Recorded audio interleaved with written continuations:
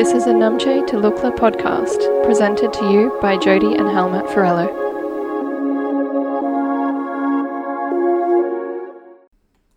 Hi, welcome to Namche to Lukla podcasts. This is our very first podcast ever. I'm Hal. And I'm Jody. Why do we want to do podcasts? Well, it provides us with a platform to further discuss our articles and give you guys a bit more of in-depth discussion to why we wrote what we did. It also allows us to highlight certain topics of interest. So our first topic that we're going to be talking about is crazy people that were right in the end, just like in our article with the mad scientist. The first person we'll be talking about is Ignaz Semmelweis. He was a Hungarian physician who worked in a hospital in the 1840s.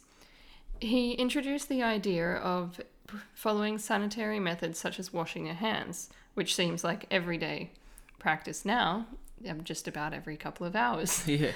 So what was funny was that doctors back then weren't aware that bacteria spread through lack of sanitation.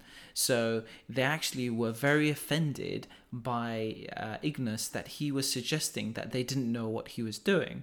And so nowadays, if you apply that to modern day medicine, people would think of you as crazy for not washing your hands. But yet 160 years ago, people thought you were crazy for washing your hands. William Shakespeare was also another person who was not appreciated for his work, and I guess a bit crazy during that time.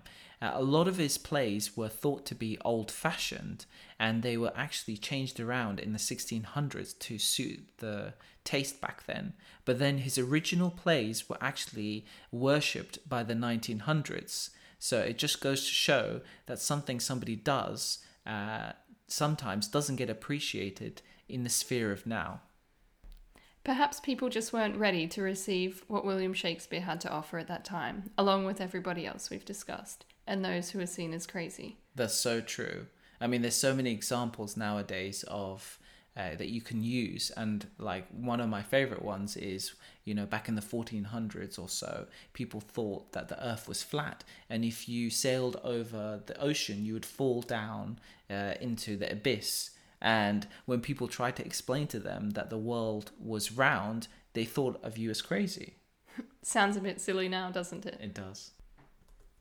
Our next topic is about money, greed, and lack of abundance. So, one of the people that we want to talk about is somebody called Elizabeth Magie, who was the real inventor of Monopoly. Do you know who Elizabeth is? No, I don't know who she is. Yeah, no one's really heard of her. And that's because unemployed sales healer actually took her idea, which was originally called Landlord's Game, and basically renamed all the streets and the name of the game itself, and then published it as Monopoly. And all she got for all her effort was $500. Meanwhile, he became a multimillionaire. Overnight. So this is a really good example of how people are so greedy that they're willing to take somebody else's idea so that they can become rich themselves. Yeah. The next example we have to talk about is a 63-year-old homeless woman, Carol. So with Carol, what happened to her was that she had a bad fall and she suffered dementia. And then those two things are not very good for anybody. But what was even worse was that she was homeless. So when the hospital found out after 3 days of treating her that she didn't have any insurance, and this was America, so they basically put her in a taxi and then told the taxi driver to basically dump her outside of Skid Row, which is a really dangerous area. She was left without any of her things, as the hospital admitted later that they actually lost all of her clothes and left her on the streets in only a hospital gown and a diaper. That's crazy. And that's a really good example of actually where people like who are doctors and nurses, they can see this is happening, and all they do is they just follow procedure, and they just think about their next paycheck, or they're locked into a mortgage, and they can't kind of like go against their bosses or their CEOs or authority, and it's actually having a very detrimental effect on society. Yeah, the unethical approach to business has gotten quite out of hand. Yeah, and this is happening in hospitals. So it's just unimaginable that you would do these things to people. And, we're not living in the 1400s or, in the medieval era anymore. So, we have access to all of these amazing things, but it's only for the people who are privileged, not for everybody. So one of the things that I discussed in the article was about like money, greed, lack of abundance, and the rat race, and how all of these things really tie in to the time machine. Is during the film, the mad scientist ends up going to the 1960s, and he discovers that there's a war about to happen. And so my thoughts and opinions around it is, when you combine all of these different elements together about how humanity is being shaped, then it starts to put a clear idea about what's really happening, where people are slowly starting to put material and themselves over hurting somebody else. This is quite evident. You just have to flick on the news and just see how people are basically just a number now. A famous Chinese artist, Ai Weiwei, he had an exhibition in London, and what he wanted to do was he wanted to demonstrate how when you just have a number for the amount of casualties involved in something, you became very desensitized to that idea. So what he did was that he went and got all the people's names that were killed during an earthquake. Not related to war, but the example's very similar. And he put all of the people's names and their date of births on the walls around you, and you started to immediately connect to all of these people. And so what's happening, where everyone's just a name, you end up just not worrying about it anymore, because it's not affecting you in the same way as if you were to hear this person's name, or to see the number of people and all of these people, how they're all connected. So the next topic we're going to discuss is the rat race. We all know what that feels like. Yeah. So I've worked for like maybe 13, 14 years in London. So I know like firsthand what the rat race feels like. And it's very well described in a video called Rat Race, which is an animation by Steve Cutts. So in this animation, he actually turns people into rats, rodents, and he makes them live the life that we're living at the minute, where we're running around chasing after happiness, where happiness is found in a box or in a can of Coke. Very short-term materialistic things. Exactly. And you just keep going to the next thing. And then in the animation, he goes in and he buys a Porsche, and then he's riding around his Porsche and he feels like he's on top of the world. But then he gets stuck in traffic and he gets a ticket and he gets his wheel stolen. So all of these things are constantly churning against each other. And every time he hits a low, he rushes straight for the next quick fix. Yeah. And then he ends up on pills and alcohol and all of this stuff. And this is very familiar kind of thing that happens to people, especially in big cities nowadays. And the amount of times that we've been, lingering, the two of us, we've been, Jodie's worked in London for about 2 years and she knows what it feels like. What an experience. Yeah. And you're stuck in the tube and it's really hot or really cold and there's so many people there. And there's been so many times where, you feel like everybody is on edge and people actually are starting to not care about hurting others in the tube, and they care more about turning up to work, that extra 10 minutes early or on time, when actually what's more important is to help people and think about each other, rather than think about like, oh, I have to get to work at 9 o'clock or otherwise my boss is going to shout at me. And this is a really bad way it's like a bad template of society, and we're all living this really bad template, and it's very demoralizing sometimes. So, for us to try and find a way out is very vital. One of the major things I noticed to do with the rat race while I was living in London was basically how fast-paced everything was going. On the streets, people were always rushing past you, pushing you, and not even noticing that you were there, basically. Pushing you deeper into the train when there was just nowhere to move. And on the streets, or even around Christmas time, it was a pleasant stroll looking around the Christmas lights with Hal, and this man pushed past us and said, "You're in London, mate." Yeah, and we were just quietly, just like basically looking at the lights. It's, we weren't on a busy street. We were in a very quiet street, but he couldn't wait that extra 10 seconds before there was some room for him to move out. And he pushed past us, and it's just very, very interesting how people think it's okay and justified to kind of like live in such an aggressive way to other people. And if the same thing happened to them, I think they would probably not enjoy that experience. No, I feel like people who act like that would retaliate. Yeah, exactly. And that's been shown so many times on YouTube. If you just Google it, and you'll find all these videos on YouTube where people are basically fighting each other for completely nonsense reasons, where somebody has stolen somebody else's seat and they're fighting each other over a seat. It's just like, it's ridiculous to think that we've come so far in technology and science and medicine, and now we're fighting over a seat on a train that they're probably only going to be on for at least 45 minutes. One of my train trips into work while I was in London as well was very interesting. A fight kind of started to break out based on this one person being really, really cold as the wind was coming into the train through the window behind his head, and someone else was very hot. So they had this petty argument, barely any talking. It was just putting the window up and down really immaturely, and not communicating well with each other or treating each other with any respect at all. Yeah, it feels like they're taking all of the aggression that they've got from wherever they're working, and they're basically using the public transport system as a way to vent their aggression to how they're being treated in their workplace.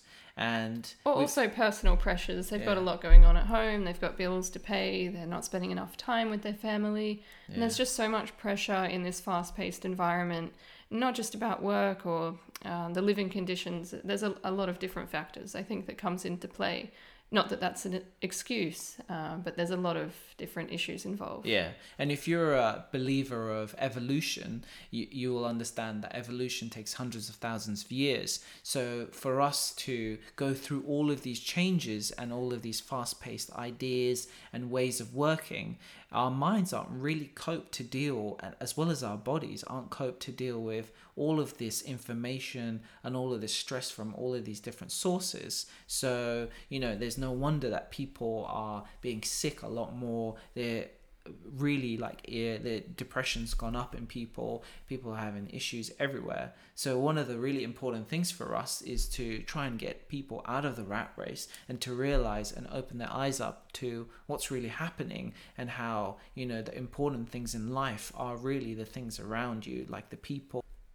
Going back to what you said about our brains not being ready for the capacity of strain and stress that we're putting ourselves under at the moment. So the industrialization of our workforces and the way in which we conduct ourselves at work, all sitting at a desk, it's very unsocial and very unnatural feeling. Yeah. So that's only been forced on us in the last 80 or so years. Yeah. And actually the reason why we have a 9-to-5 workforce kind of template is because they needed to be able to manufacture weapons and bullets and stuff like that. And that's why schools have been manufactured in that way, is to create people that are compliant to be able to do those things. Because back in the 1920s and 30s, they needed a lot more weapons to be able to go to war with. So actually, the things that have happened haven't left our society, and we haven't moved away from those. We've just basically become accustomed to those things, even though they're not suited to us. Yeah, we keep building our society around these ideologies that came about not even that long ago, and they've really caused so much damage to the mentality of people and our mental health. Yeah, so it's very important for us to really try and expose and highlight these things, because it's only then can we really help each other kind of get out of these things, if we become mirrors for each other. The next topic is escaping city life. And the reason why I want to discuss this is because in the movie, what happens when the scientist travels 800,000 years into the future is that he discovers this race, Eloi, who basically have no work structure. They just kind of live there and eat, and they don't really do anything. And so it kind of tries to highlight some of the things that are happening now, where people are running away from the rat race and city life. So Jodie did some really interesting research on this. So I watched a few episodes of Kevin MacLeod's Escape to the Wild, and as he put it, people are abandoning the daily grind and answering the call for the wild. So I thought that was really interesting, and relating to the article that Hal wrote. People are seeking this different lifestyle where they're less stressed, there's less responsibility, and they don't have the financial stresses that are causing so many issues in everyday life, especially for those city dwellers that are seeking to move away. Now, what I found really interesting was the locations were quite obscure and often very dangerous places that they would take their families. Yeah. Like the base of a volcano in Chile, and also areas around Cuba that are known for very high crime rates.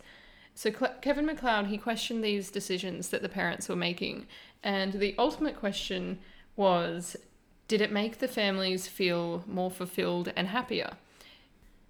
He also asked about how they sustained themselves and why they decided to move away from their families to raise their children in such difficult circumstances.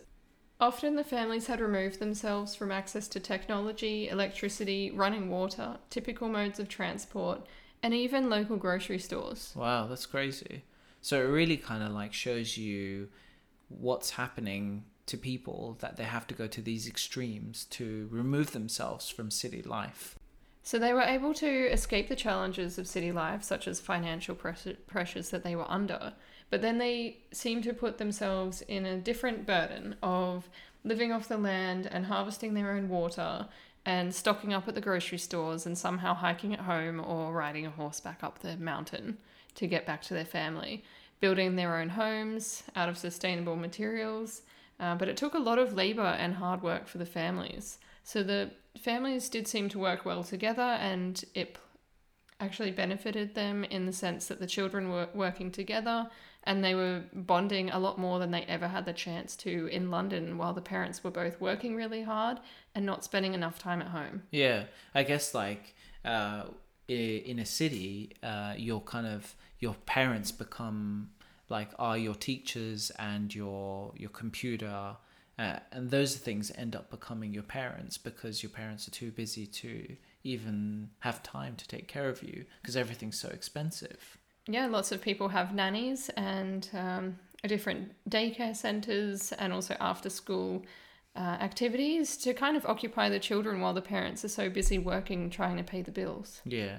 I, for one, would rather have much more of a relaxed lifestyle where I'm able to spend time with our children.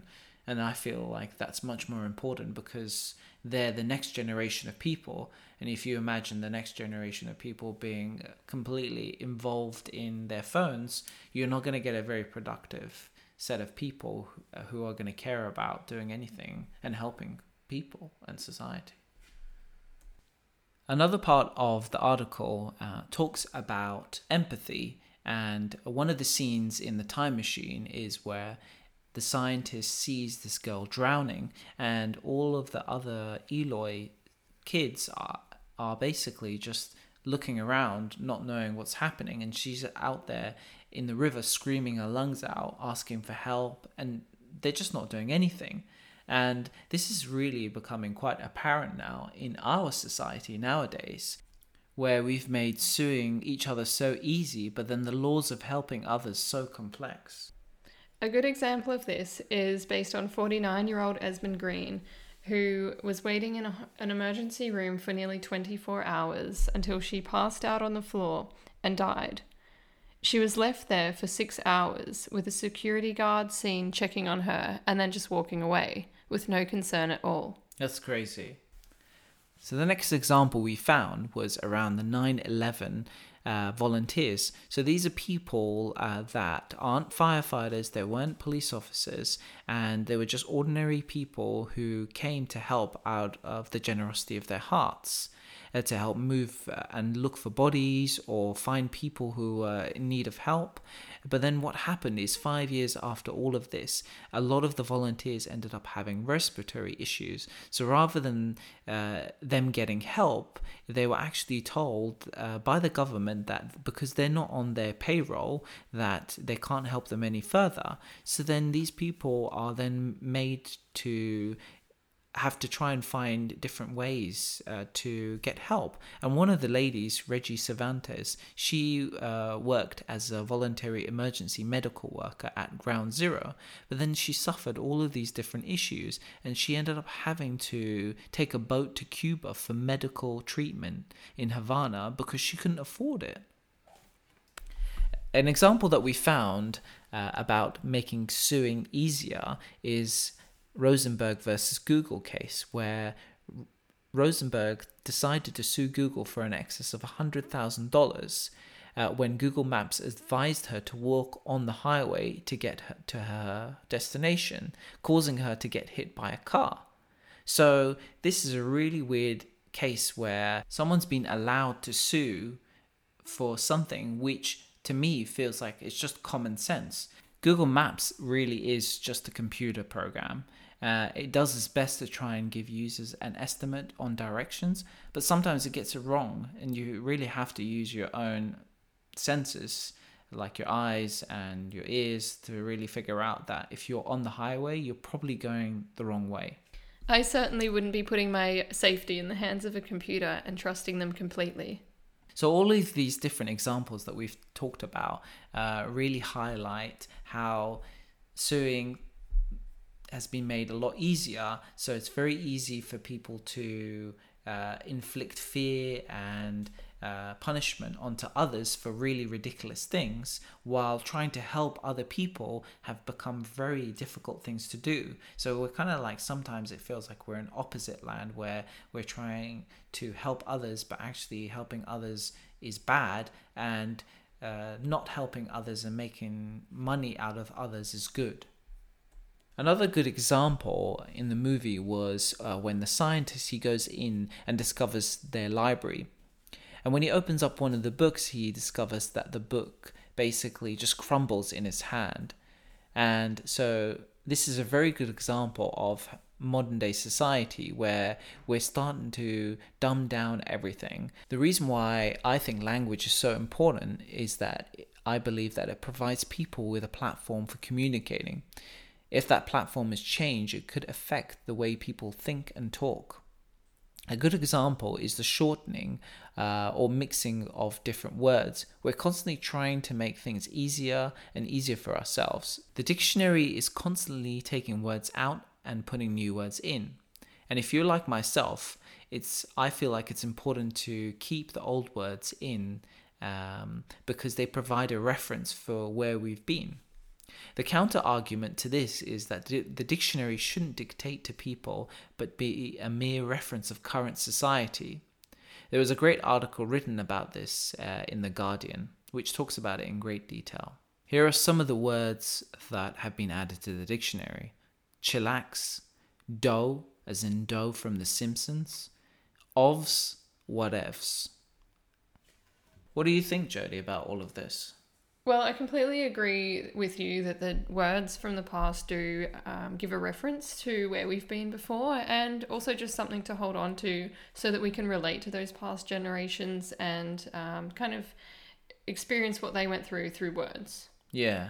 And so the time machine really puts that into perspective, I feel, because when the scientist looks through their books and discovers that they haven't even been using the books at all, then it really shows how if we don't take care of our knowledge, then we start to care less about giving information to our future generations. So people just end up growing up without learning about what's happened in the past so that they can influence their future. Yeah, I think it's a complete disregard for something so important that we should really hold on to. And in contrast to that, how you spoke of words like chillax and dough, those are abbreviations to me that seem to be more of an urban dictionary type thing, not something that should be in the overall dictionary that children take to school and actually use this as a learning textbook. The last part of my article is about acceptance. Examples that I have in the article are about humans going from one extreme to the other, where we're not finding balance between very difficult subjects and we're not trying to accept other people's views. Science versus religion is a good example of extremism. A lot of scientists from the medieval era to say like the 1700s were ridiculed a lot by religion. Those focused purely on science equally retaliate against the notion of God and neglect to be open to receiving the other side of the debate. There is a brilliant film called I, Origins where a scientist tries to prove there is no God by finding an evolutionary link to the uniqueness of each person's eye. It's a wonderful film, and we won't spoil the ending. Inequality between racial groups is another good example of extremism, where the courageous actions of Rosa Parks ended segregation between white and black people. So in 1950s, people went to the extreme of having separate toilets for colored people and white people. And this clearly shows how far we go to make things different and difficult for ourselves because we don't want to try and find balance in our societies. We just want to go from one extreme to the next. It seems like we're in a constant state of conflict. But Rosa Parks' actions started to bring an end to all of the suffering for all the black people in America, which was really good and very noble of her. But what was interesting was at the time, it's completely unthinkable to us now that these laws even existed. But what is even worse to think of is the mentality of the people behind those laws being so unjust and unaccepting that they willingly force barriers and suffering on each other. So the reason why I'm talking about acceptance is about trying to find balance in everything that you do. It's important to give people the space and time to talk about their different ideas, their different opinions and viewpoints. By doing this, we're striving ever more to try and find that balance that we're lacking at the minute. People are too ready to accept the social conditioning of our governments and upbringing that manipulate us into being content and accepting of things that are far beyond acceptable. Standing up for a more just society that accepts others for all of the differences and qualities that we possess is what made this message from Rosa Parks so relatable and widespread that history was changed forever. From a society that condemned others for their skin colour to one that rewarded Parks for her bravery and stance on equality is an inspirational step in the right direction to a just and peaceful society. So the reason why I ended the article with acceptance was because all of the things that we discussed were about humans going from one extreme to the other. And it was really important for us to try as a society to find the middle ground in some of the things that we do in life. We've talked about a lot of strong and difficult topics. We hope we haven't offended anyone at all. What we wanted to do is raise awareness more than anything. But we hope you've enjoyed our first podcast. This is goodbye from me, Hal.